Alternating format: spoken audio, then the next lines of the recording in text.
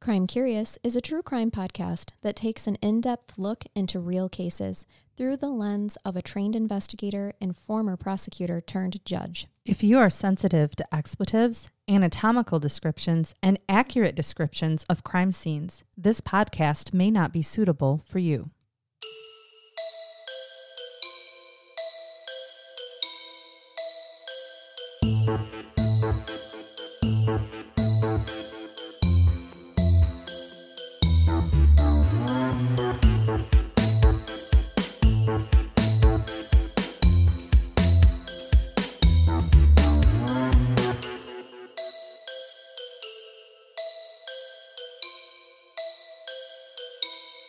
Welcome to Crime Curious. I'm Charnel. And I'm Megan. And we have a very, very special episode for you today. So this is the conclusion of the last two that you've presented to us. Yes, it is. Which is our interview with the man himself. That's right. Dave Pelzer. Dave Pelzer. Yes, you guys, he agreed to come on to Crime Curious. We had a fabulous interview with him. And we fangirled a little. We did fangirl a bit. He kind of fanboyed back. He did. So I appreciated We'll take it. that. Me yes. too. It makes you feel good. We're going to shake our gree-gree. Yep. Shake our gree-gree that we did tell Dave all about. Oh, yeah. He was super impressed. That's right. And let me read his bio. Read his introduction here before we release the episode of our interview with Dave. Excited about this. All right. As an individual who represents overcoming adversity, Dave has dedicated his life helping others to help themselves. As a former Air Force combat air crew member, Dave's job entailed mid-air refueling of once highly secretive SR-71 Blackbird and the F-117 stealth fighter. While on active duty, Dave was selected as California Volunteer of the Year. Dave has received personal commendations from 4 U.S. presidents. Dave was honored as one of the 10 outstanding young Americans and later was the only American to be honored as the outstanding young person of the world. Dave is also the recipient of the National Jefferson Award, which is considered the Pelzer Prize for Public Service. Other recipients include Sandra Day O'Connor and Colin Powell. Dave is the author of 9 inspirational books. His books have been on the bestsellers list for well over 13 years combined. A Child Called It Alone has been on the New York Times bestseller list for well over 6 years. Dave is the first author to have 4 #1 international bestsellers and to have 4 books simultaneously on the New York Times bestsellers list. For nearly the last 10 years, Dave has served as a California fire captain in 2 separate districts. During that time, he's been deployed to the state's most horrendous fires. Please help me welcome an individual who believes that our only limitation is ourselves, Dave Pelzer. Welcome, Dave. Hello, Miss Megan. And think about it, ladies and gentlemen. I'm the little geek boy from Nowhereville, and I'm talking to 2 hotties, man. By the way, ladies, I brushed my tooth and combed my hair, and I'm wearing my Tommy Bahama knit shirt just for you ladies. Oh, my gosh. I love you got that. Dressed up just for us. Oh, baby. And Dave, while I appreciate the compliment, I can only tell you that my sister, I told her what I was doing today, and she's like, "Are you effing kidding me? Can you get his autograph? I'm such a big fan." And I'm like, "Well, we're on the radio, so it's kind of hard to get signatures." Thanks, sis. Thanks, okay? You know? Right. It's so weird in life that, you know, I'd rather be recognized, not for the books, per se, but I'm very proud that, you know, I got a few accolades and, you know, I was a fire captain there for a while and, you know, that whole circle of life thing, you know, and at my age, I'm kind of like an honorary mayor of this small little city. And I just want to be like the ambassador of goodwill and spread good cheer and hopefully, you know, let people know we're going to be fine. Everything's just one drink at a time, one day at a time. That's yeah, right. absolutely. That's right. Well, you mentioned. Now, tell me about so you've got a good show. How long have you had your show going? Go ahead, Sharna. Oh, we're going into our 3rd year here at Crime Curious. Yeah, and it has turned into quite a little funny thing. Let's introduce Dave to our gree that we shake at the beginning. We inadvertently became superstitious, Dave. Yep.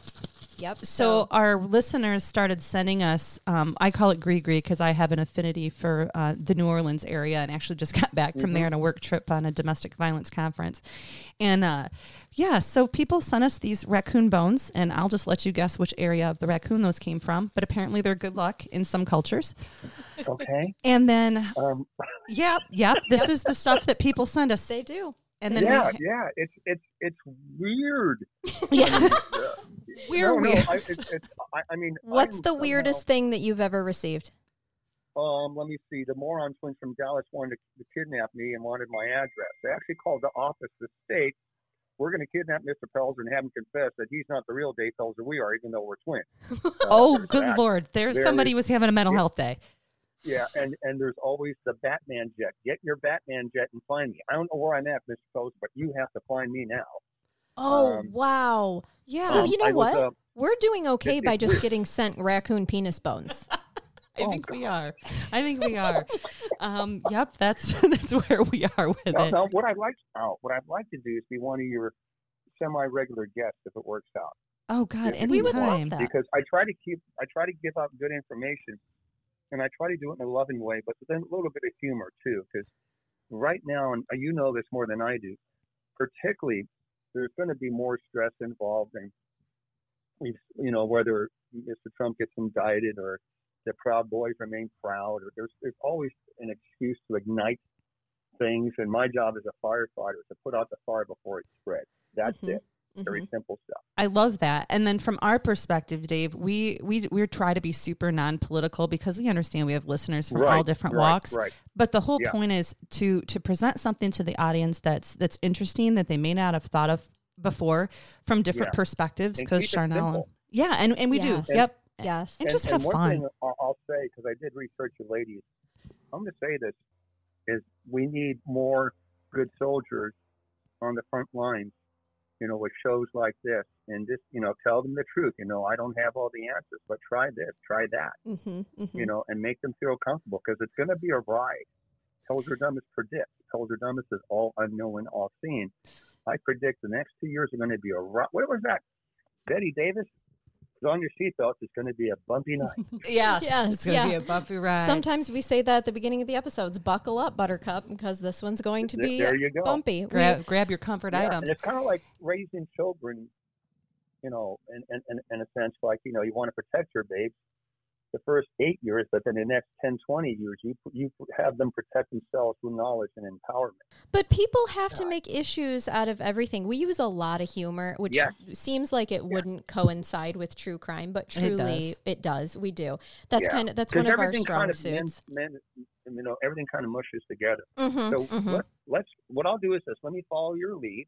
Okay. You can ask me anything you want, and we'll keep it kind of lighthearted. Great. Yeah, that's our style for sure. Also, can I ask you a favor? Please write this down, one of you ladies. Give me your address to both of you, and your sister's name and address, and I'll send you that book, Return to the River. Oh my gosh! We'll email you as soon as we get done and give you those, Dave. That book is an amazing book. It's my nod to Christopher Nolan, who will get the next Oscar for the film Oppenheimer. And it's got all these threads about looking at your life's work and decisions you made right and wrong, and yet keep moving forward. And it just happened to coincide with the World of Worlds pandemic. Okay. Because that really leveled the playing field, and we'll talk about it on your show. But I would like to get your addresses, because when I'm done with this, I'm on to something else, and maybe you can send me some photos of the two hotties. Okay, I'll put them up there. Sure. I'll put them over. What's her name? Who's that lady that got married? She had a new beau. She had a new husband. Every month. Who was that lady? She was married to Billy Joel. Yeah. I'll put you over her.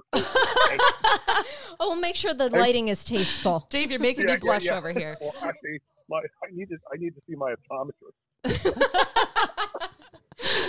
Oh gosh. Shoot. Hey, so Dave, this is Megan again. I want to start with a question. Obviously, it would be easy, and I'm sure in a million interviews that you've done, everybody starts off with the abuse and the neglect, and like, why did you write? A child called it. Yeah, but I want to go someplace else with it though before and work backwards.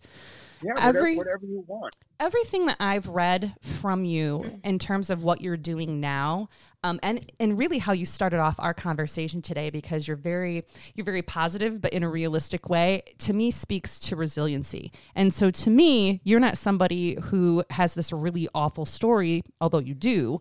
It's more about what you've been able to do because of it. Yeah. So what is your resiliency message, and how did you come about forming your resiliency message? Well, I think on the latter first, resiliency, people forget this, but everybody has it. It's just a matter, it's kind of like that Star Wars, the Force be with you. Mm-hmm. Everybody overcomes something in their life. And children by nature are very resilient. You can put a kid in a room, you might cry for a few minutes, but after a half hour, an hour, they'll start making a fort or scourging for food or doing something. Per se. We saw that in film. There was a young actor in Steven Spielberg film in one of his first starring roles, Empire of the Sun, Christensen Bale, who played Batman eventually. Yes. And there's a scene in which he has to forage for himself because mom and dad are not coming home.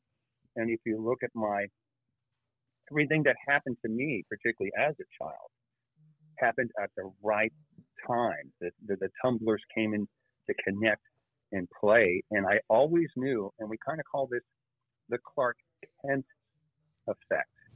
No one really likes Clark. He's a geeky guy. He's a nerd. He doesn't fit in. He's not athletic. And the girls really don't like him. He's just a dorky guy, or so it seems. On the inside, where no one can see, he's faster than a speeding bullet. He comes from a different planet. He wants to do good and be righteous.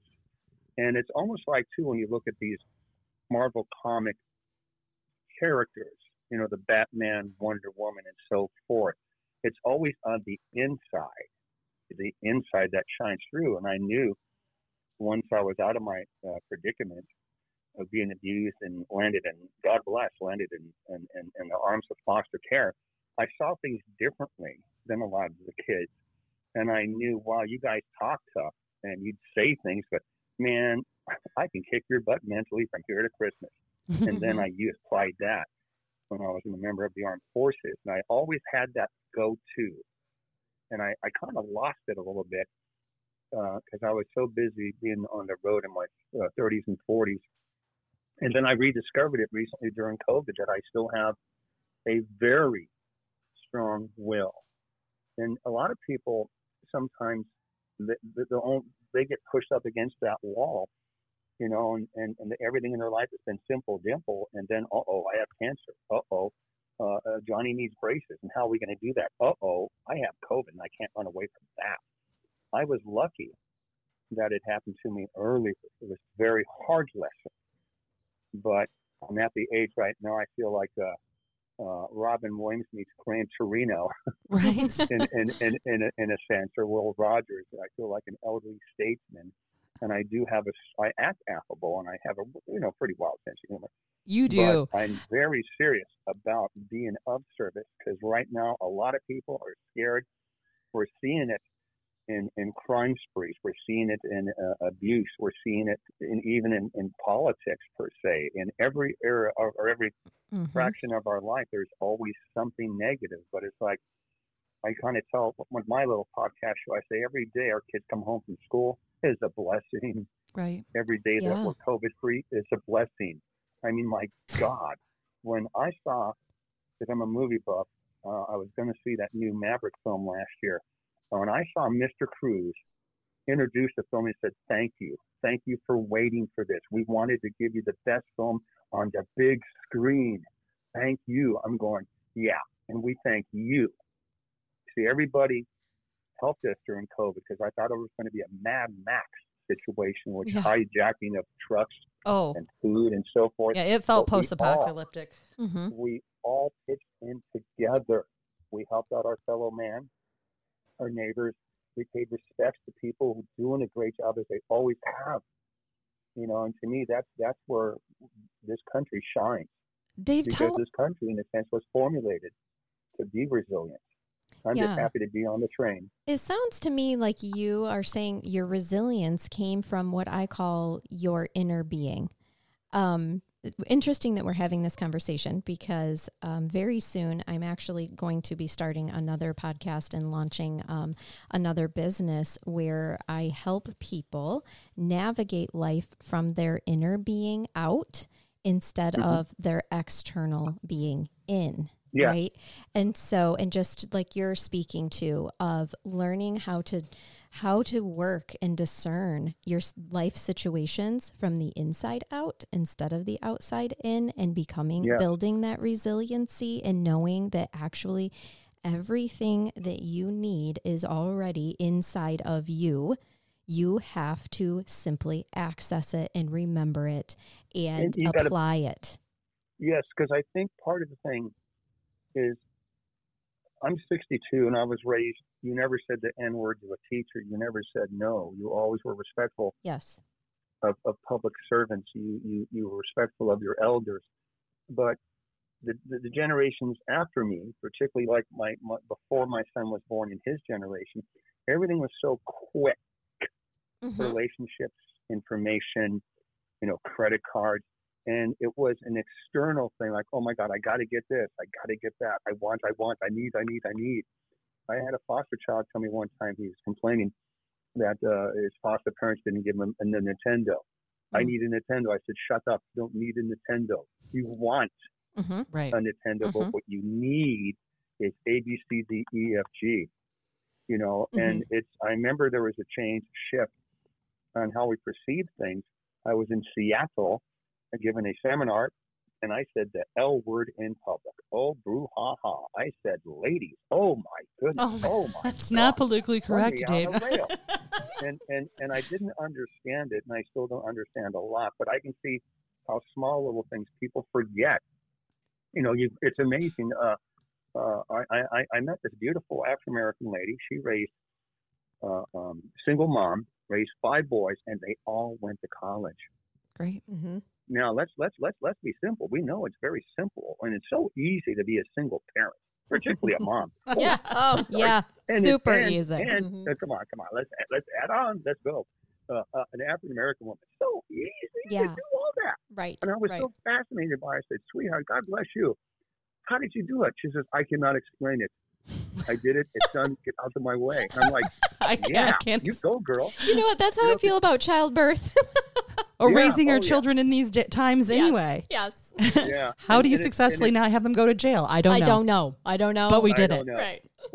But the bottom line is, we all have something. We've all been wrong. We've all been violated. All of us have had our feelings hurt. We've experienced suffering and loss. Yep. I always say, if you had a bad divorce, you can survive a bad argument. If you can survive cancer, you can survive the flu. If we can survive COVID, we can basically do anything, because that put us on a different level that we had to spend for ourselves. Oh my gosh.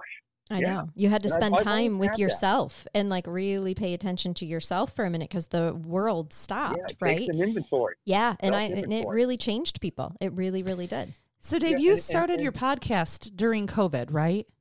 Yeah, I was asked, for years I did this internet show, and I'm so proud. And I don't know how many professional motivational speakers can say this. I did a show live from Baghdad. Oh, really? A show live from Baghdad. And it was a little bit of SNL. I had little mock skits, and so forth. But I started the podcast show. I was asked to do it for years because, I've traveled a lot, done a lot of public speaking. And I think the internet's a fad. I have a slide rule.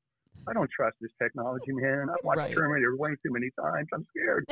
And I finally got, kicked in the face and said, do this, because there was so much fear unneeded fear and anxiety.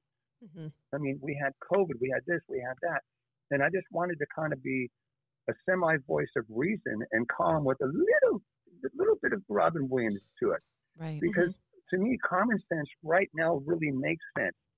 Everybody's looking for, once I get $1 million, if I win Trump Lotto, if I lose 50 pounds, then I'll be happy. Say, Right. shut up. Right. Be happy now. Now. There it is. Exactly. Because you're Be always, happy now. it doesn't matter. You're always going to be waiting for the next thing. Okay, so you want to lose 50 pounds to be happy. So you lose those 50 pounds. You're going to find something else to still rely on for your happiness. Okay, well now, now I want to lose. Again, the external, internal. And the internal is so important. And to me, like I've done some, I don't do a lot of the business seminar things. It's just, I'm just too different for them. I do a lot of work in the public service field, teachers and and social services and military. And yet the corporate kids, the boys and girls, Dave, well, how did you do it? How did you do it? You're a success. Well, I just did what I had to do. Step off. Next. It's like fighting cancer. How do these kids do that? Mm-hmm. How does a child fight cancer? Child doesn't know any better. Just do what you got to do. But It's got to be from the inside. It's got to be that inner drive. There was the former California governor, Arnold Schwarzenegger, and it's great because I can do Arnold's voice better than even his. He's fantastic. It's like whenever I see him, he passes my head and says, "You're the guy that does my voice." I'm going, "I do it better than you." Okay, get out. Get to the chopper. And he has on Netflix. He has a 3-part series called Arnold. And the first part is about bodybuilding. The second part is about the movies, breaking in. And the third part, at the last section, he actually opens up, says, I screwed this up. I'm an asshole. I did this. I should have done that. Da-da-da, da-da-da, da-da-da. All of my friends are basically dead. I'm still alive. And he said, what we need to do to success in life at this age? Keep moving. Stay busy. Make it happen. And I thought, damn, that is so perfect. Because life is about movement. I think the movie World War Z with our good friend of mine, Mr. Brad Pitt. I literally just watched that movie 2 nights ago. And what did he say? Life is about movement. You have to keep moving. Winston Churchill, when you're going through hell, you just keep on going. Clint Eastwood, what did he say? Goodness gracious, dying ain't much of a living, is it, boy? Something like that. Yeah, exactly. Yeah, so you have to have that inner drive attitude. And there's never a balance. The cobbler's kids will always be shoeless, per se. That teeter-totter will it's either too much or too little, and that's just life. Right. There's no such thing as a perfect life, but you have to make your own happiness. And I got to tell you, ladies, the older I get, I'm a voyeur. I study psychology. I study like a Walt Disney, a Robin Williams, a Timothy McVeigh, right, an Adolf Hitler. I study ordinary people, extraordinary people. And I have to say this nicely, is I am the most blessed person I know. I'm the most luckiest son of a gun I've ever come across. But I try to use my luck to help out others. And I try to be, pretty humble. But at the same time, I believe in a certain calling to do something. I was in foster care, and this Doc Brown, psychiatrist, in front of my foster mom and my beautiful social worker, said there's basically no chance in hell for Pelzer. The abuse that he sustained from age 4 to age 8, living in a basement for 6 to 8 years. He can barely talk, he can barely walk. I predict he's going to be dead or in prison by the time he's 18 or 20. And the one thing that really saved me is I thought, shit, if I can survive all that I did without any help and without any training, I'm going to do this. And I actually like the N word. I like the word no. They say you've never joined the Air Force. Really? I hold the rank of Chief of the United States Air Force. I flew the top secret weapon systems. I was involved with the Blackbird program, the spy plane, the stealth fighter. I was a mid-air refueler. Let me see. The worst case of child abuse, I'm California Volunteer of the Year. The ugly little boy, outstanding young American. outstanding young person of the world. And I have the National Jefferson Award. Colin Powell has it, and Sandra Day O'Connor, Supreme Justice. Yeah. A boy that everybody wanted to be an astronaut.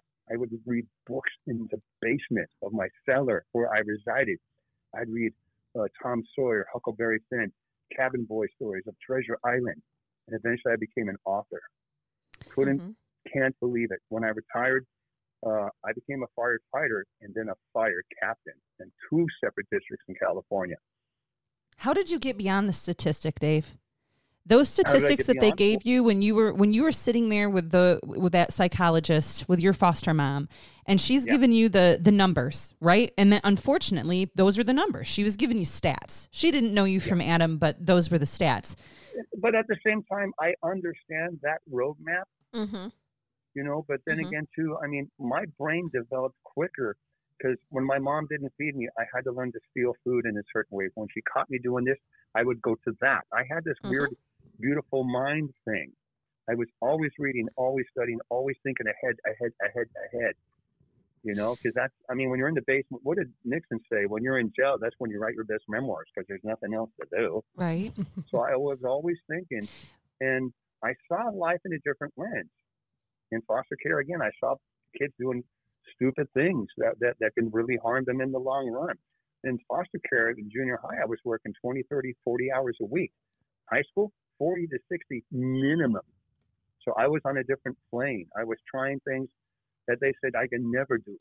And I says, well, and that's the thing, too. When people hear the word no, oh, okay, see you later. It says no.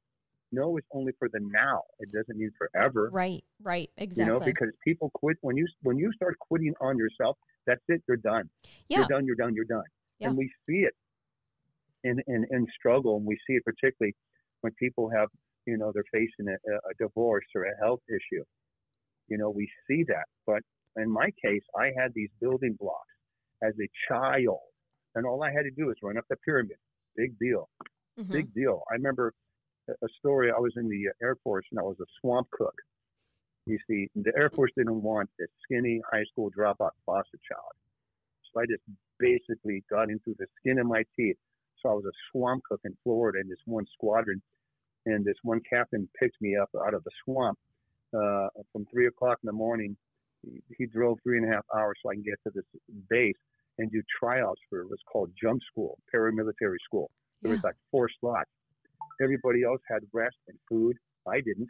Everybody else had their running shoes and shorts. I had boots on and thick cotton pants.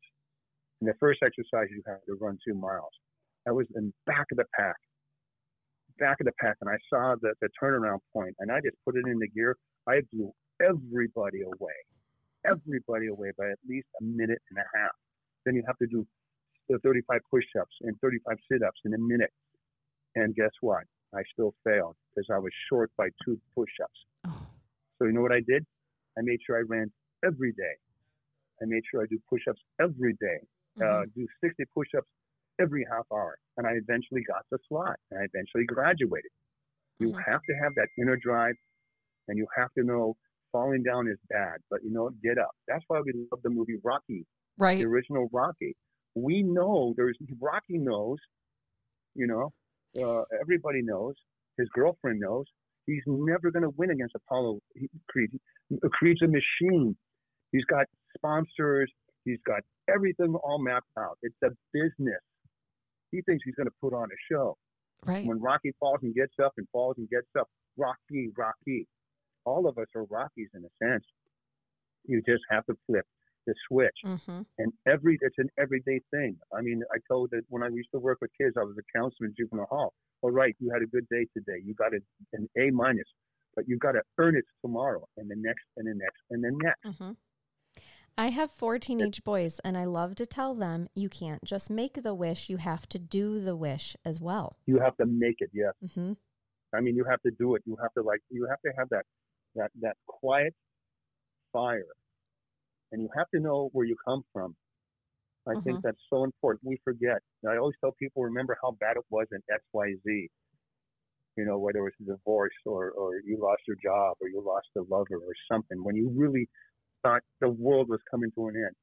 always remember that moment. So when you're having a good day, you will cherish it Yeah. all the more. All that, yes. I do wonder too if when we speak about resiliency, when you know that you've already been through hell, then when you face your next challenge, you're like, well, fuck, I can do this. Look at what I've already been through. I do think that helps people, whereas sometimes other people have a difficult time coping because they just simply haven't ever had to face trauma or something that has been devastating, to their life, and their whole system shuts down, and it can just flip their world upside down. And it's like they just completely forget that they are sovereign in their own power and ability to change their reality, and so I wonder if, like, just in listening to you talk, I can tell that just your whole journey was very divinely mapped out to help you be a leader at this moment in your life, to tell people, listen, you can remind people, you can get through. You have to do it, but you can get through literally any of the life's ups and downs and battles that are always going to come, right? Life is never going to stop. I am such a strong believer, and I say it in my little show, I said there's always going to be something, okay? A high tide, a solar eclipse, Johnny needs braces, oh my God, where's the keys? Or I can't unpack this box, or I can't. It's always going to be something. Yep. And I think, again, that the field was leveled because of COVID in such a sense, because it affected everybody's mental health in one way or another. But it's I think a lot of people thought, hey, like my son called one time. He says, Dad, work is hard. I didn't know that. What? Work is hard? Dad, marriage is not fun. No. I didn't know that either. Oh my God, you're a genius. Because of a lot of things, a lot of people got things readily. So, I remember Amazon when it was a river. Now people complaining, or my goodness, everything is so instantaneous in a sense, a lot of people didn't work for it. And I'm very proud of the fact that I've accomplished a few things, but if I accomplish one thing properly, I have probably failed it a million times. So you don't want to be narcissistic. You want to just have that in your toolbox, as we say in the fire department. That's a good lesson. Keep that in your toolbox. Learn from it, and at the same time, give people, valuable information that they can use right now. Yes. Dave, I want to talk about your books for a minute. So, because I really want to know about your new one that's coming out as well. But starting at the beginning, where were you in your life that you said, okay, this is it. I'm going to write my story. A child call it. I'm going to write the really worst of the worst that happened to me. Okay, you know what? Now I got to go Tom Hanks on Lieutenant Diane. Lieutenant. Here's the thing. Okay. I have Forrest Gumped myself into the writing field. A child called it was a thank you letter from my teacher. That was the idea. I gave myself 10 years. Get your act together and thank your teachers, because I was rescued by my teachers. They called the police. There weren't laws to protect kids or those trying to protect kids back in that day. So this was a Mission Impossible rescue mission. So what happened? I said, well, I'm going to give myself 20 years rather than 10.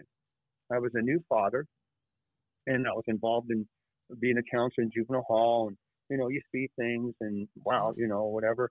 And I thought, wouldn't it be nice? Because I had the letter written. It was a 4-page letter, 40-page letter, 80-page letter. And I said, what if I kind of told the story of how these teachers, helped save me, and it, give them the whole, show. And what I'm proud is, I thought the book was published. It was not. There's a difference. It was printed. And I'm so proud to say that book was given to my teachers on the exact date of my 20-year anniversary of being rescued. And I will say that, see, here's the thing, ladies. I'm a romantic. Everything in my life is about romance. Having a cup of coffee, having a glass of wine, talking to 2 hot ladies on the phone. I love to cook. I spend more money monthly on flowers and plants than I do libations. And Uncle Dave loves a good libation. Right. So do we, Dave. So do Megan and Charnel. I have a few celebrity photos, politicians, presidents, or, actors and musicians. And the only one that is framed, and it's actually right behind me, is my 4 teachers and my librarian. When they got the first copies of the book, A Child Called It, and of course it was dedicated to them. And I will say this, that was the number 1 book in the world. It was. That book was on the New York Times for 6 years. The average stay is 3 weeks. Right. And it's just, again, a blessing within a blessing. And I was able to use that, to have a voice and just, to hopefully help out. I can't imagine how profound that must have been for them, Dave, because truly, until they read that book, they didn't have the full story. They didn't know. And it was so sad, because what I did is I interviewed Miss Constant, one of my teachers, Miss Woodworth, my English teacher, and Mr. Ziegler, my homeroom teacher. He was physically the first male teacher we had ever, and he was very Clint Eastwood-esque. I mean, tall guy and grumbly voice. And I interviewed him on one of the last segments of my book, and that's when he told me why they finally had to pull the trigger, per se, and call the authorities. And I had no effing idea. I just somehow blocked it out. And we were crying in public at this restaurant. I remember, what was that? Line dancing was a big thing. The country went to line dancing. And right in front of me, there was these beautiful people. You can smell the perfume and the sweat, and, look in each other's eyes. And everybody stopped because we were both crying. Right. And it's weird, because you have to look at not only what happened to me, but the collateral damage it had on my parents' marriage, my siblings, my neighbors, relatives, and those poor kids in school. Because I would go into school at times and kids would regurgitate. I had thick yellow skin. I smelled. I wasn't allowed to bathe. I was stealing food left and right. And as time progressed with the success of the book, where I would always go back to the exact same school every anniversary, and it became a 1-day, 2-day event. And the last time I went, before everybody retired, it was Pelzer Palooza. I was all over the county, every school, social services, police departments, meeting them there. It was just like I was running for president of the county. And I'm very proud. The second book, The Lost Boy, was also dedicated to my teachers and social services and my foster parents. And it became kind of like a Star Wars thing, because we did the trilogy series, and then I did some self-help books, and then I did a Stand By Me book called Privilege of Youth. But I'm very proud to say this. My book that came out a few months ago is called Return to the River, and it's a very thick book with a lot of threads, like a good Christopher Nolan film. All right. And it's a very romantic film. It's a very romantic, romantic book about love and loss. It's kind of got the Casablanca effect in there, and it's about taking inventory of your life, and decisions you made right and wrong, and yet still in the middle of the war of the world's pandemic, right, trying to hold it together, even though I kind of gave up on my faith. Not my faith, I just kind of gave up on myself. And then finding that drive in the middle of all this crap, because I was a fire captain in 2 separate districts, 2 hours apart, going back and forth and back and forth. And I have to make an unexpected situation happen, an unexpected divorce, because my wife had moved away to be closer to her family. Mm-hmm. And then it's like, we can't do this anymore, Dave. We love each other, but this is not working. And packing, and then trying to find a place to live. And so I'm sitting here talking to 2 beautiful ladies, and I still cannot believe I did all that I did. And as a writer, I'm very slow. It takes me a good, 6 to 8 hours for one paragraph. And this book came out very quickly. It's kind of like, yeah. Mm-hmm. And it's a beautiful, beautiful book. I can't wait. About my character. My character returning to my beloved Russian River before things went crazy. Mm-hmm. My mom, let's talk about, because you're getting into something I really am interested in. So if I recall correctly from the first book, you go very in depth about the last really good memory you had, and it was Russian River. Mm-hmm. Can you tell our listeners about that memory and what drew you back to it? I had, well, let's kind of look at this in a different scope. The cover of the book I had designed and commissioned. It's like I was the co-producer of the book. It was in the summer of 1966 at the Russian River. I am 5 years old. I get out of kindergarten early. We run up the little hill. Station wagon's packed. We're going across the Golden Gate Bridge, and I'm like a dog. I go, oh my God. Hey, what's going on? My brothers are asleep. We go into this town on this one-lane bridge, the Trestle Bridge, and it was the most amazing summer of my life. Things were getting kind of out of control. And two things happened in the summer of 66 that changed my life. One, I took a walk with my father. After we did the dinner dishes, Father would always want his alone time and have a cigarette and walk around this block with redwood trees. And sometimes you can just smell the sweetness of the redwood trees. And it was a gravel road, and he heard me, and I thought he was going to yell at me and say, get home, get out. And we just walked together. I don't even think we held hands. The next moment I had, that's very hard. Yeah. We went past Mr. Parker's house before the sun set. Mm-hmm. And the river was green and still. You can hear the birds, see the smell or hear the swaying of the redwood trees, 150 feet tall. Yeah. And the sky was laced, blue and orange. And somebody touched me, and I thought it was Dad. And I flinched because it was my mother. And things were getting very bad. I'm already living in the basement. Right. I'm the family slave. I'm exiled. Mm-hmm. And she brought me into her chest. And I swear to you, I thought I can feel her heartbeat. I remember smelling her shampoo hair. She had pearl shampoo. And for a moment, we were bonded.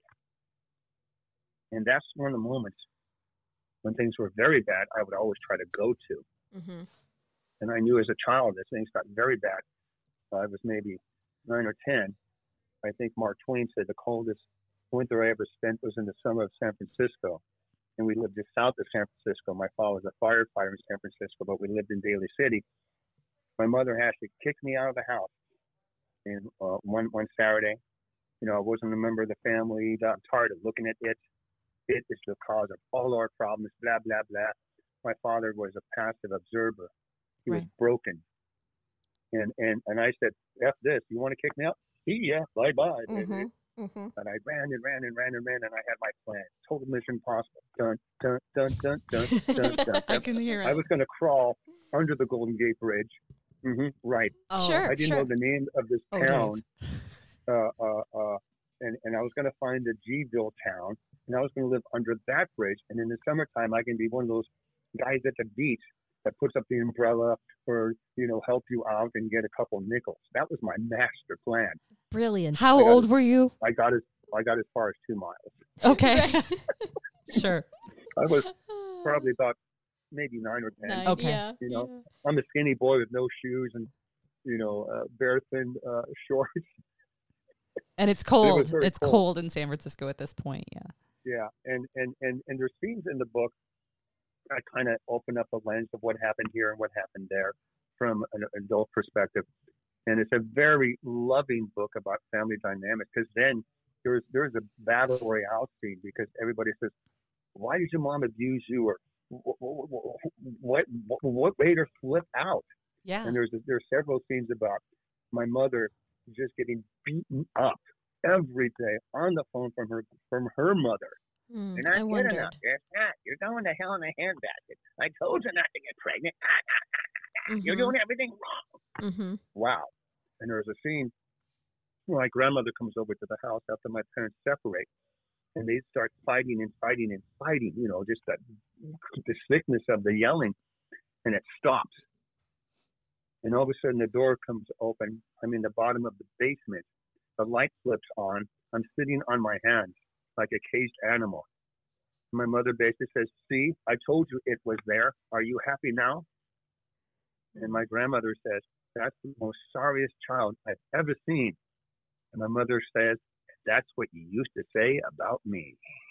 Oh, okay. Yeah, that's starting to so make it's kind sense. of like that I Darth wondered. Maul, Darth Vader thing. So I'm saying is we wrap everything up. We talk about my father being a passive observer. And there's a scene, I wish I was a film director. My parents separate, and it broke my heart. And my brothers got to go out to see dad and give him his box, cardboard box in the rain. And that was my moment. I was always wanting to escape, and I didn't have the strength to escape. And I had my hand on this handle to the door. You know, it's like 20 feet away. I can run. I can live in an alley. And by accident, oh my God, I opened the door, just a crack. A second later, my father shuts it. And I never knew if he did it deliberately or it was just an accident. And there's a scene in which my father and I, an imaginary scene that I just yell at him and say, "Why weren't you there?" Right. You always said, "One of these days, I'm gonna." You wait. One of these days, I'm gonna have a talk with that woman, and you just watch. I'm gonna talk to you. Watch out. I'm gonna take care of this. And it never happened. You just wanted to go with him in that moment. Like, this is my either chance. with him or just away. Right. You know, and after years of one of these days, it never came. So there's a scene in the book that I kind of just like mentally in a dreamlike state, just like, God damn it, what happened? You know, you're a firefighter, you rescue strangers, and you never took my hand. Yeah. You never took my hand. Right. So it has all these components, and it's really a beautiful love story in so many different levels. And it's actually, as a writer, you know, it's my best writing. I was talking to a friend yesterday, and she said, "Wow, I read your new book, and you really have changed the scope from A Child Called It to this." I said, "Well, the scope of A Child Called It was, as a film director, per se, it was written by an 8-year-old boy. Right. Graphic, fast-paced, very visual, because that's how boys at that age think. Yep. So as my character develops, I have to open up the lens differently. Yeah. That's just definitely. beautiful writing, Dave. Beautiful writing. So I did creative nonfiction a bit in college, and it's so incredibly difficult. Anybody who says I'm going to be a writer, they don't know what that takes. By the way, not everybody can just be a writer. I don't even know. No, and that's why I think you're a good writer, because you still don't know, which makes you evolve. It's like making a new recipe. You got to try it out and do this and do that. But again, I remember before I was rescued, I wrote a book report, you know, because that's what I would do is I would bring home extra homework so my mom wouldn't abuse me so much, you know, because she thought no one will find out about the secret. And I remember one time Miss Woodworth, who's since passed, she says, "You're a good boy." And I just soaked it up like a sponge. Oh, my God. And she says, "You know, you can be a writer." Because I remember, you know, reading these action books, and in foster care, the book that changed my life was Mice and Men by Mr. John Steinbeck. Oh, yeah. You know, Tender Rabbits. Fantastic writing. No one will bother us. And before my father passed away, physically in front of me, moments before he passed, I told him the most whopper of a lie, and he had to know it was a lie. I said, Dad, I got the cabin. I've been saving money in the Air Force. We're going to get the cabin at the Russian River, and no one will ever yell at us. We'll have a fireplace in the winter, and we'll barbecue in the summer. I mean, that was like a fantasy within a fantasy, and he had to know. I was only 19, for God's sake. Yeah. You know? Yeah. But I'm very pleased that I'm broadcasting this show on you at the Russian River. Are you really? Oh my gosh. That is so amazing. you're in your happy place right now. I'm in the happy place. I know that you don't. It's amazing. To be able to go out someplace and just breathe it in. Like, you described it so perfectly.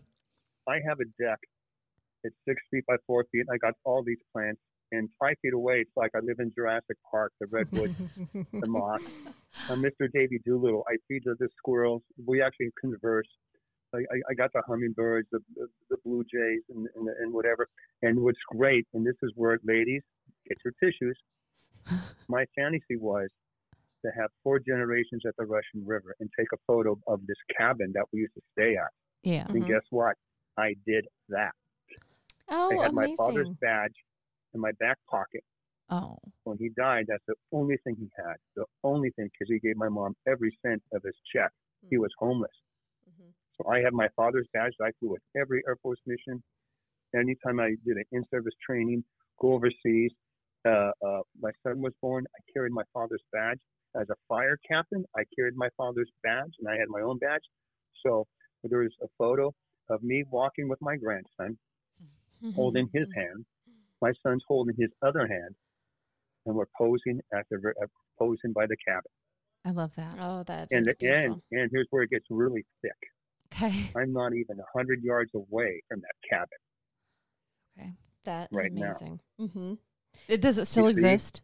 it's like, God blesses you, and you have to work to appreciate those blessings. I always tell people, when you're down and you think you can't go on, and suddenly you get 2 texts in an hour, and it says the same damn thing. Oh my God, that is God knocking on your door. Mm-hmm. Or maybe in a period of 5 to 7 days, people out of nowhere call or text, or they bump into you and, how you doing? I'm thinking about you. I'm praying for you. Mm-hmm. That is God screaming Mm-hmm. at you. But I always tell people God is busy. Yeah. So don't wait for God to help you. Just allow yourself to experience the pain and the trauma, because that makes the victory of life all the sweeter. Mm-hmm. When did you forgive your dad? Do you feel like there was a moment? It's weird because it's so much easier for me to forgive my mother, because she was just sick.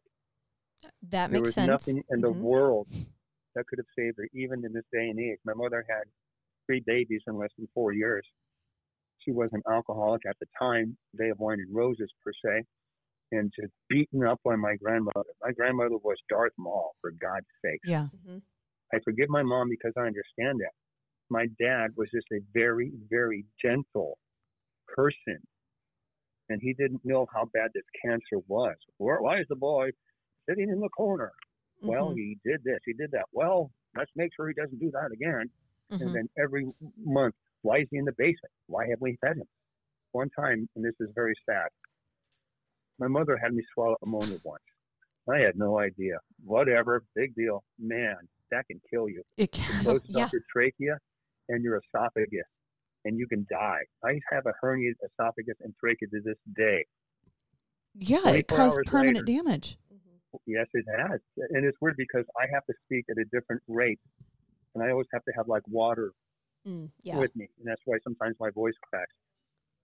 Not even 24 hours later, my father comes home from work, and then she shoves the ammonia in my throat. I fall down right in front of my father, still dressed in his fire utility outfit.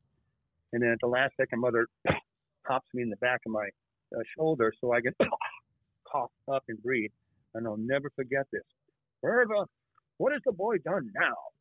Mm. He's always trying to steal food. He's a food thief.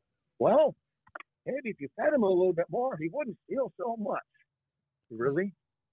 Mhm. Really? Right. Broke my heart. Broke And- my heart. And again, one of these days, I'm gonna have a talk with that woman. You watch, Steve. Oh, I'm gonna put my foot down. I don't know of the moment, forgiving him. Maybe what really kills me is I can forgive my mom for what she did to me. Mm-hmm. But my father was in a hospital dying of cancer. He was in the hospital for 4 to 6 months, completely alone. Not even his firefighter brothers. They thought he was dead or moved on, knew. And I was a young person in the Air Force.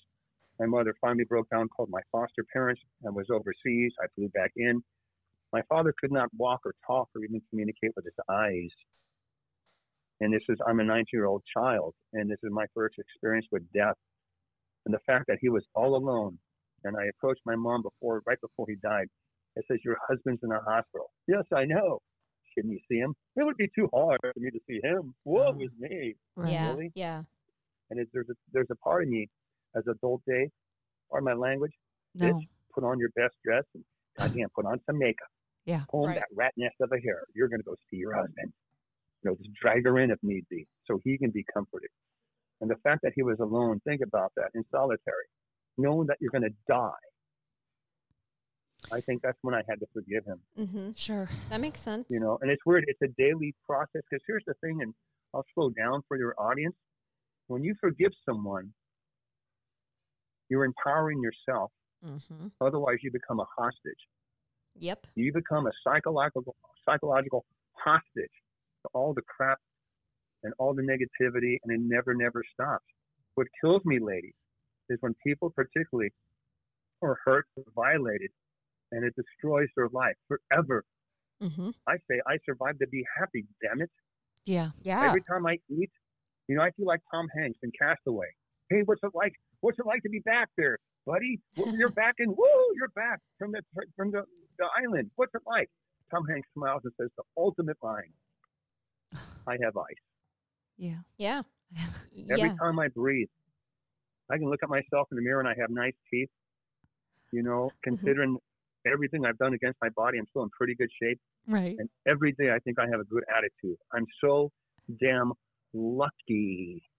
And it just kills me when people like, oh my God, I was abused one time for 10 minutes or 50 years ago, and I'm still in misery. I'm going, no, you like that. Get out. Right, I hate right. to say that. You're holding yourself hostage. You become a hostage. Yep. Here's the thing, too, and we forget this. Hi. I've never met anybody who says, hi, I'm Joe. I have cancer. I'm a victim of cancer. Hi, I'm Joe. I'm fighting cancer. Right. I'm a survivor of cancer. And I'm so grateful to be here. Mm-hmm. There's the difference. It has to come from the inside. Everything that happened to me, my arm was pulled out of the socket at age 4. The secret, okay? So I had to adjust that. My mom burnt my arm on a gas stove at age 8. Right. Blisters in the bottom of the basement. I raised my hand, which is hard because I got blisters in the palm of my hand to my bicep. And I basically said, I've learned a valuable lesson. I'm going to have to start fighting for myself. I got to think ahead. I raised my arm in a pledge, the Boy Scout Webelos pledge. And I said, I'm never going to quit. I'm going to give everything my best shot. And everything, I was rescued at age 12. I weighed about 64 pounds. Mm-hmm. My mother I thought she was going to kill me that weekend. Yes. You want to talk about Mission Impossible? Dun, dun, dun, Yep. Things that came at the right place at the right time. And I've always kind of forced up myself into situations and out of situations. Again, as I said before, ladies, I'm the most blessed, luckiest person that I know. That's why I try. I do 3 nice things a day. I want to make people laugh 3 times a day. And I want to just kind of relax in my own little world. Well, and again, I'm broadcasting the show to you at the Russian River. Right. That's so cool. It sounds to me like you have figured out that what you put out into the world is what comes back to you. And there's a thing, and I don't mean to interrupt because I forget where I heard this from. This one person said, the key to happiness is never you. The key to happiness is making your own happiness, and the key to happiness is doing for others. And I swear to God, ladies, I purchased wings for foster homes. I purchased more cars than Oprah Winfrey on steroids. I sent hundreds of kids to Disneyland with hotel and money and everything. But now that my finances aren't what they used to be, I can see the homeless people and face to face and shake their hand and say, God bless you. I go to Costco once a month. I spend hundreds of dollars on socks and blankets and coats in the rain for these people. And it makes me feel so appreciative of the things in the life that I have now. You don't know what you have until it's gone. Hence COVID, hence freedom. Duh. Right. Every day is a blessing for me. Dave, I want to ask you a question because we've been doing this for a long time too, and I want to keep you forever, especially because I know you're going to come back and talk to us again. You have a really unique perspective in terms of the foster care system. As you can imagine, and you did a little bit of research on both Charnel and I, so you know what we do. As you can imagine, we hear a lot of criticism about the foster care system and everything that's wrong. And I was a foster care worker. Right. And I prosecuted those child abuse and neglect cases before my current position. So can you tell us a little bit about, I guess, why you feel about the foster care system, how you do? Well, it's amazing. I remember doing the Oprah Winfrey show. And I remember I could not get her to laugh. At the end of the first segment, you stretch and get up and readjust. It's called the reshoot or something. And I did a Arnold Schwarzenegger joke in his voice. And the audience laughed because the first segment was so heavy, so serious. And then I sat down. She goes, oh, my gosh, you are not in my book club, but your books are kicking butt. I had 4 books simultaneously on the New York Times bestseller list. She says, no one has the accolades. You have these accolades. And she said, my goodness, your parents must be so proud. And the audience went, oh, hey, back that off, okay? So I said, well, yes, my foster parents are very proud. But you have to look at this. I'm a 12-year-old child who doesn't speak, has no currency, knows nothing about anything except for darkness and despair. And yet, I became a pretty good person. Duh, duh, duh. Really? Yeah. And think about it, too. I mean, foster parents, oh, yeah, they do it for the money. Let me quote a line from Jerry Maguire. Show me the money. Yeah. Show me the money. And, of course, all these social workers are nothing but Nazis and pumps. That's a fact, Jack. And they get a commission. I love that one. When they kidnap a child, did you hear them? Yes, when we kidnap children. Yeah. Okay, here's the thing. Here's where social workers go crazy. Easter, and let me see, what else? Oh, that's right, trick or treat. Because they lay out all the candies, and then they knock these kids in the head and throw them in the van. Please. Yes. It's just, and part of the problem is, and we have to, again, the big picture, is it's so easy to criticize something you don't understand. Yep. You know, because sex sells. Anything sexy sells. Mm-hmm. You know, anything unusual found on Mars, a statue of Elvis. Really? Yeah, it says so. It's in print. No. It was on the internet. It must be true. I learned a lesson. There was this young lady. She was getting beaten up by the press. She was pretty, and they kind of doted on her a little bit. And they said, hey, you know what? Your last 4 films have flopped. You're a serial dater. You know, you're not that pretty anymore. And you know, blah, blah, blah, blah, blah. And your brother hates you because you won't allow him to be an actor in films. And the lovely Miss Julia Roberts just nods her head. And says, well, you can say whatever you want, but I know in my heart what is true. Mm-hmm. And it's just, I mean, I could have been in jail. Right. My mother actually wanted to put me in a mental institution when I was in foster care, mm-hmm. which was really, you know, I mean, I kind of gave up, okay, whatever. But if you look at how I raised my son and how he's raising his son, mm-hmm. you know, it's a valuable lesson. Yeah. You know, from foster care and services. Think about it. These people are so stupid. They take in a child that's battle damaged and try to attempt for a sense of normalcy. Right. My God. Yes. It's just, and it's you know, it's hard for me to explain the dedication and compassion that I've received. You know, and I remember living in one home 6 times. They closed down a foster home. They put you in the juvenile hall. Right. And I just, you know, I had different experiences. But if you look at hopefully the person I am today, you have to credit my time. Because think about it, from age 12 to age 18, you know, those years, you know, my brain was developed, of course, but my body was like 4 years behind, which is great at my age now. Right. But, he's like, I look fantastic. I'm clearly in my early 50s. Right. Oh my goodness. But I'm just trying to convey, you know, it's like anything. Everybody hates cops. Cops are bad and they're thugs, you know, and yet everybody loves the firemen. Oh my God, what a sexy job that is. Yeah. We had a small little fire in 2017. You might have heard of it, called the Tubbs Fire. It started 30 miles away, and somehow the embers landed in north of a place called Santa Rosa. Oh, yeah. Okay. 5,800 homes burned in 3 hours or less. Wow. I'm proud to say that we were one of the first engines on the coast to come in to help out. And they said, oh, you firefighters, you saved us. And you know, they kind of, yeah, thanks, we're cool. I said, bullshit. It was those police officers that went door to door to door to door in the middle of the night, in the middle of the fire. It was lava. Yeah. It was lava. Mm-hmm. Evacuating. So it's always, you want to be Steve McQueen. You want to be quite cool about your job. And that's what social services and foster care provides. It's a job I would never want. I'd never accept that mission. Tommy Cruise can never accept that mission. You know, and what's funny about you saying that is the number of people who either mentioned to us or who have commented that your books are the reason that they went into the field that they went into. Yep. My sister, again, who's a huge, right, absolutely. Way to go, Dave. Well, my sister was in undergrad, and at the time she was studying child development, and I think your book was actually assigned. It's why she read the first one. Yeah, it is in a lot of places. And then from that, one, she became like your biggest fan ever. Like I said, she just freaking loves you and everything that you stand for with the resiliency part. But she also decided because of it that social work's not for her. She's a nurse. Yeah. So, and she's a fantastic nurse. Yeah. She's a hospice nurse. She does end of life care. Oh my goodness. That is, and there's one thing too I want to stress here, and this is important for your audience.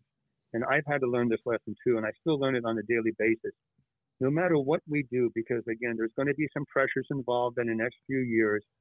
People are still adjusting to COVID world. With all the work that we try to do for our families and our friends, and when you put on your big boy pants, and you're going out against the hurricane of life, it's so important to take care of yourself. Mm-hmm. Yes. That is, having that glass of wine, or just take the vacation, or a nap, or just shut the door and say, get out, run amok, do your thing, but leave me alone. It's so, because what it does too, we can settle the mind, clear the mind, reduce some tension, and then get ready for the next battle.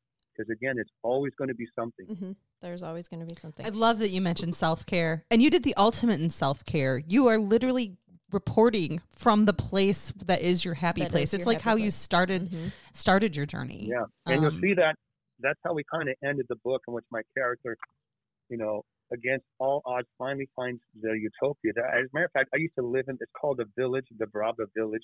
It's these little townhomes in the Guerneville area, which is connected to Riverside Drive, where my cabin used to be.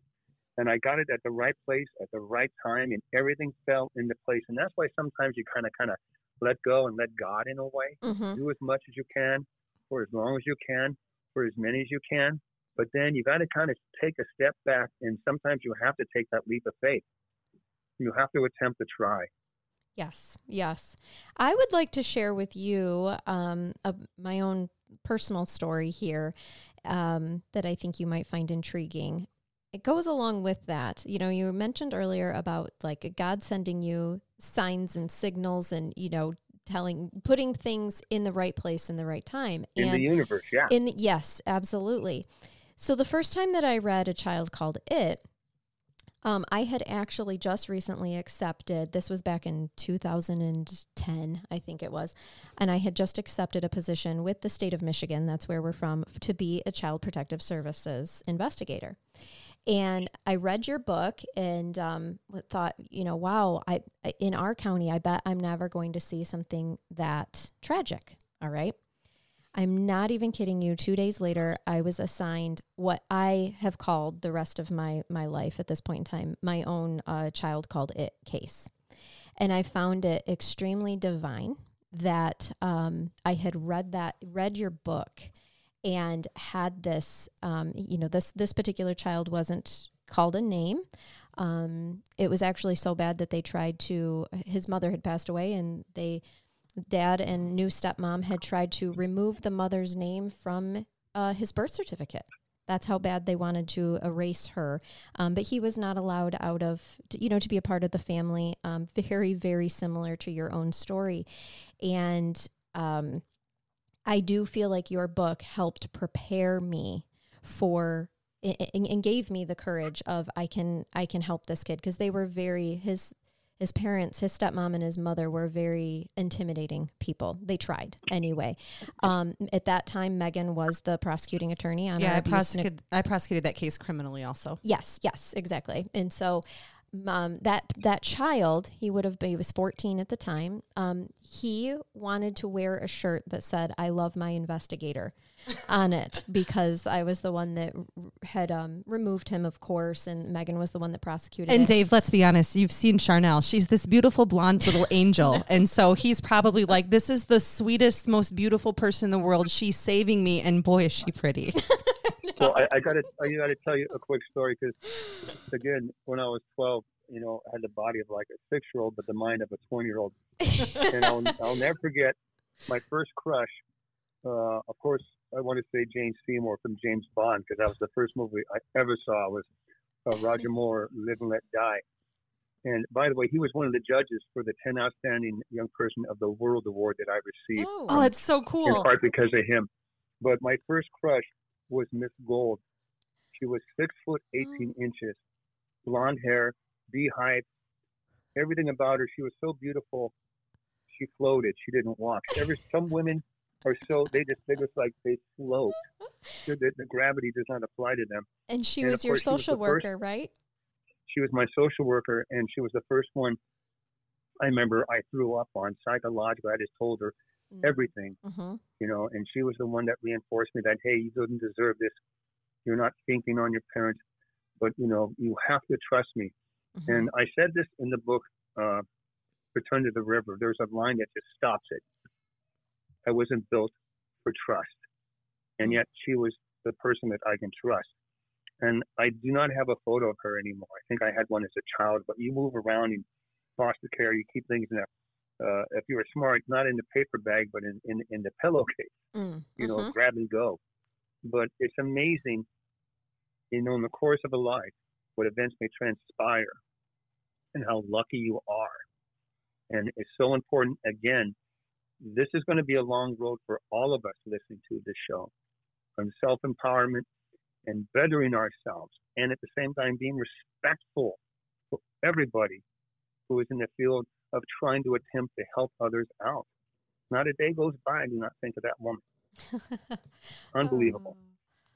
That's beautiful. And so I did child protective services. Then I was a foster care worker. Then I went to a special unit that handles abuse in foster care. And so it's nice to hear that, because there are times, Dave, for sure, where and I speak of this sometimes on the podcast as well, where the kids, you know, they don't want to be removed. They don't look at you as someone who's helping. They are so brainwashed, and that they look at you as the person who ruined their life. It's all they know. Yes. Well, it's consistency and comfort, right? Like, I thought there was always one kid in the family that happened to be the bad child. No, that's one kid on the neighborhood, one kid in the block, or one kid in the state, one kid in the whatever. And it just happened to be me. But then as I matured, I'm saying, well, I try to do 1,000 chores in 5 seconds or less. I'm trying to chase your approval. Look, I got an A+ in school. You know, you try. And that sometimes too, you know, you have to be in that safe place that you can start to think differently. And again, everything in my life has been timing and tumblers. Right time, right place. When I said I was burned on the gas stove at age 8 and I decided to raise my hand and be proactive, 90% of our psychological makeup is at age 8 to 10. Our place in the world, which we want to become, what our beliefs. At age 4, when my mother pulled my arm out of the socket, those are the maternal years of trust. Yep. Between, particularly within a mother and child. And that's when I realized, what? Because the next day she woke me up and she said, oh my God, you don't remember this, but you fell off the bunk bed. And I heard you screaming, and I ran and put on my robe, opened up the door, ran down the hallway, opened up the boys' bedroom door, and you just slipped right through my fingers. Why do you think she did that? Hang on, Agent Scully. I'll tell you why. Because the truth is out there. I love it. Because she said the same thing to the doctor when he put my arm back in the socket, but more dramatic, more, I'm ready for my test, Mr. Denise. Right. Right. Well, what fantastic acting. Agreed. But she didn't try to do that with the ammonia. The thing is, I remember when we came home, my arm's in a sling. Barbara, what happened to the boy now? Oh, he fell out of the bed. Woe is me. You're never here. You don't understand. Oh, my God, what's a mother to do? And you know what he did? Back in the day, Father would give us a nickel or a dime. He reached into his pocket. He pulled out a dime. And you know what? He accidentally dropped it. It's 127 feet per second until something stabilizes. So excuse me. Sorry, I'm Columbo for a second. Meets Cosmo Kramer from Seinfeld. Right. You're telling me, Mrs. Pelzer, that you heard your boy screaming. You jumped out of your bed. You opened up the closet. You put on your robe. You opened up the door. You ran down the hallway. You opened up the door to the bedroom door, and he slipped right through your fingers. Does that make any freaking sense? None. Yeah. But yet, exactly. Not with the space-time continuum, actress, Dave. Right. Actress. she's acting, and she thinks everybody's going to believe it. And for a Right. while they did. Right. And that was my normal world. But Mhm. everything that happened to me, against me, I was able to somehow figure it out. Did she ever have a And that's, diagnosis? again, luck. I'm sorry? Did your mom ever have a diagnosis at all? Ladies, you're missing the train. No, I mean it. There weren't even laws No. to protect kids, or those Oh, for trying to sure. protect kids. They never brought her up on one single charge. Oh yeah, I just wondered if later in life anything would ever no, happen. no, Yeah, no. that doesn't And it was surprise really, me. it's sad because as a young man, I was 27. My boy was about a year old, and I'm going from one Air Force base to another across the country. And I actually stopped outside of Salt Lake City, Utah, and I interviewed my mother for over 4 hours. Oh wow. Really? Yeah. I remember afterwards, I got in the car and drove and threw up. Yeah. But I did Sure. something that was kind of smart. I planned it. I didn't think I was going to be able to do it. At the end of the interview, and she didn't even know she was being interviewed, the same 7 questions over and over, blah, blah, blah. Mhm. And what I did is I went to tie my shoes. So I got off the chair, and she's in a chair above me. And here's a woman that was very controlling, PTA director, the prettiest woman on the block, beautiful home. And she's sleeping in her urine-infested chair. Mhm. She sleeps there. She has 2 TVs that are on at all times. She's grossly overweight, out of shape, a chronic alcoholic with bottles and bottles and bottles of empty bottles of vodka around her. She became a prisoner of her own world. Mhm. The house has yellowness to the walls because of the cigarettes, the drapes. I mean, it's a disgusting dungeon.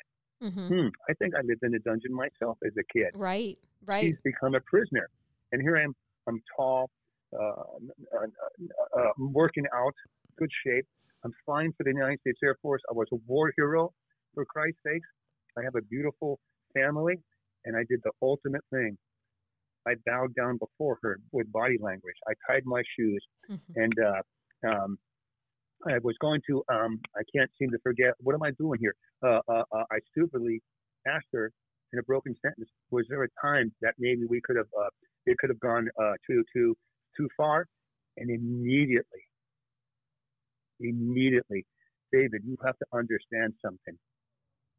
I was planning on killing it the summer of 1973. Oh my God. They took it away from me March of 1973. The only problem I had, David, was where to hide its body, David. Now, we know in psychology it's a personality trait. It's an imaging thing. You address the subject not in human terms, Yep. but in subhuman terms, Right. because that gives you a layer of protection. Mm-hmm. Got to Ken Lay dehumanize. from Enron he dropped, had a sudden stroke heart attack when they said, "Hey Ken, you took all this money, burn in hell, butthead." Mhm. And he finally felt it, and it killed him. Mm-hmm. Right. It killed him. That all that suffering and all that pain, and yet my mother, had already planned it out. Again, I was so lucky. I Yeah. was so lucky You were. that at the right time, at the right place, the Mission Possible team rescued me, Mm-hmm. gave me love, gave me advice, and I got to live a different life. And you And chose again, to I keep follow saying it. this over and over, a blessed life. Mm-hmm. Mm-hmm. But a lot of that, as we're going on and getting to know you, Dave, a lot of it absolutely has to do with your choices and your mindset. You have chosen to focus your life just so Yes. differently from what others have, and that is And such an important that's the F word I give to the kids because I'm doing a program. I do a lot of gratis work, and when I speak at the juvenile halls, or I just did a thing last week with the foster care in San Mateo County where I was rescued. I said, "Here's your F word: focus, focus, focus. Mm-hmm. Where the hell are you at? Yep. Where Yep. the hell are you going?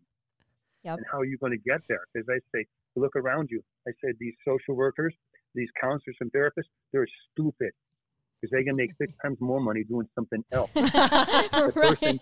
The person that is in your face demanding greatness from you is the one that really cares about you, but you have to carry the load. Yeah. I think differently as a firefighter, chief of the Air Force, in-flight emergencies, flying for the Air Force. I've, again, forest cut myself in and out of situations. And I just break things down into small little pieces. And I say, no, no, no. You don't need to go around the horn on this. Are you pregnant? Do you have cancer? Are you happy? What? Well, there it is. Yeah. You got to break it down and keep it simple because, again, there's so much stuff coming down the pike, like Indiana Jones and the Raiders of the Lost Ark. The first scene, oh, my God, watch out, Indy. There's this giant ball that's going to crush you, so you better move your ass. Yeah, exactly. I feel like that every morning. Right. Get out of bed, Charnel. There's a giant ball about to crush your ass. Yeah. Yes, I love ladies, it. Keep moving I think forward. That's our time. I think that's so. All right. Yep. It It's is. just like a date. I got to end the date on a high note. Otherwise, I'll screw this up. Right. Us too. But before you hang up on us, can you plug your newest book again, where people can find it, which I'm sure is everywhere because Amazon is not just a river anymore. It's everywhere. And it's the book, and it's such a romantic title. It's called Return to the River.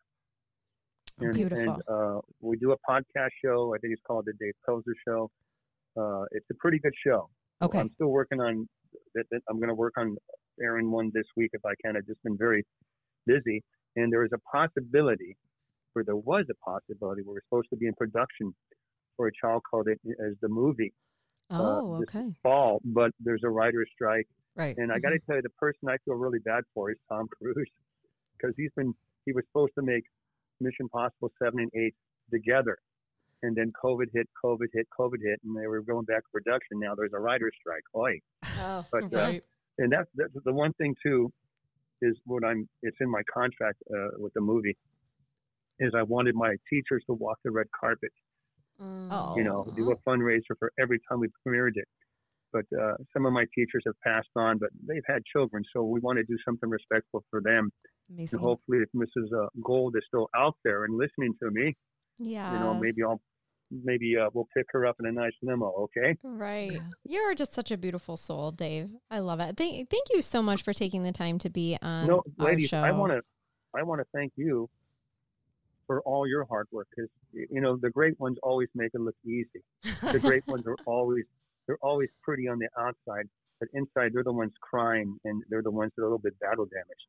And I'm just grateful to be a guest on your show, and I would like to maybe, if you want, maybe do another show or two if you want. We'll do something on 100%. comedy, for goodness sakes. Absolutely. Dave, we do some good comedy pieces We too. do. We would be happy to have you on for a feel good episode. Mhm.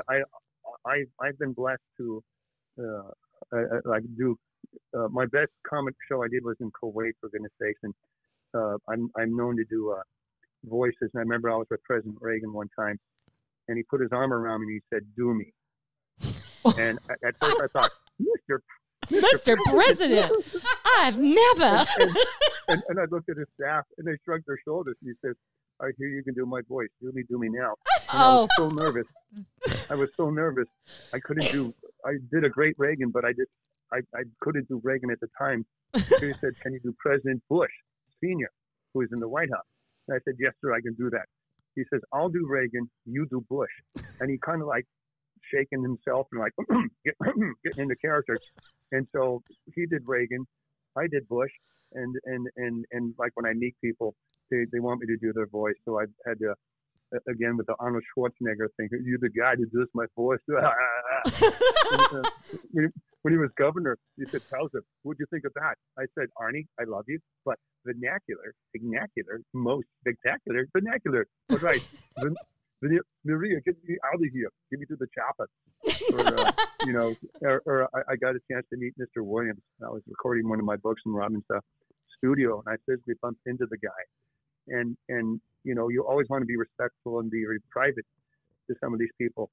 But we actually did a Robin Williams off. And he said, "I won." And he said, "We have to stop because I'm about to spot myself." And that was before cell phones. So can you imagine me on my knees looking at the guy going, "Yeah, I did that." You're right. Oh, that's funny. Yeah, we always end every episode with what we call a brain bath. And so we tell a funny story. We read a funny news article, something like that. And then Our listeners sometimes tell us stories or give us anecdotes as well that their we'll own share. funny stories. And then for our paying subscribers, we do a whole episode that's just a brain bath episode. And sometimes we go so far off the rails. So we would love to have you on for one of those episodes. That would be amazing. Well, I'll tell you, write this down for your notes. I've got two great stories for you. One, I almost killed Clint Eastwood. Okay. Two, First of all, that should be the title of your next book. Right. yeah. And the second story is my last visit to the White House. Oh, my. Oh, okay. I'm so intrigued. Yeah. All right. That's what we're going to cover next time for sure. All right. And don't forget, send me your addresses so I can send you a book. Absolutely. We would love to. Okay. And tell your sister I said hello. Dave, could you say hello, Alyssa? Let me. How about this? Make is she it a fan sexy. of Arnold or is she a fan of Clint Eastwood? Probably. She's going to go with Clint for sure. All right, sweetheart. Well, Melissa, I'm 93 now and between wives, so give us a call and we'll go ahead and make my day. That's fantastic. Oh, gosh. She'll love it. Well, on that note, Dave. I know he left us all warm. Yeah, we're fanning ourselves over here. Oh, shoot. Ladies, seriously, it's been my honor and my pleasure. And please, if I may, keep up the great work. You're doing a fantastic job, and you're saving generations. This is a long-term event. Yes. A long-term event. Yes. Thank you. It's going to get a little rocky. Yeah, so thank that's you for all sure. the work that you do. And let's talk soon, okay? Absolutely. Thank Bye, you so Dave. much. It was a Dave. pleasure. Take care. God bless you, ladies. God bless you too. too. Bye-bye. Bye-bye. Bye-bye.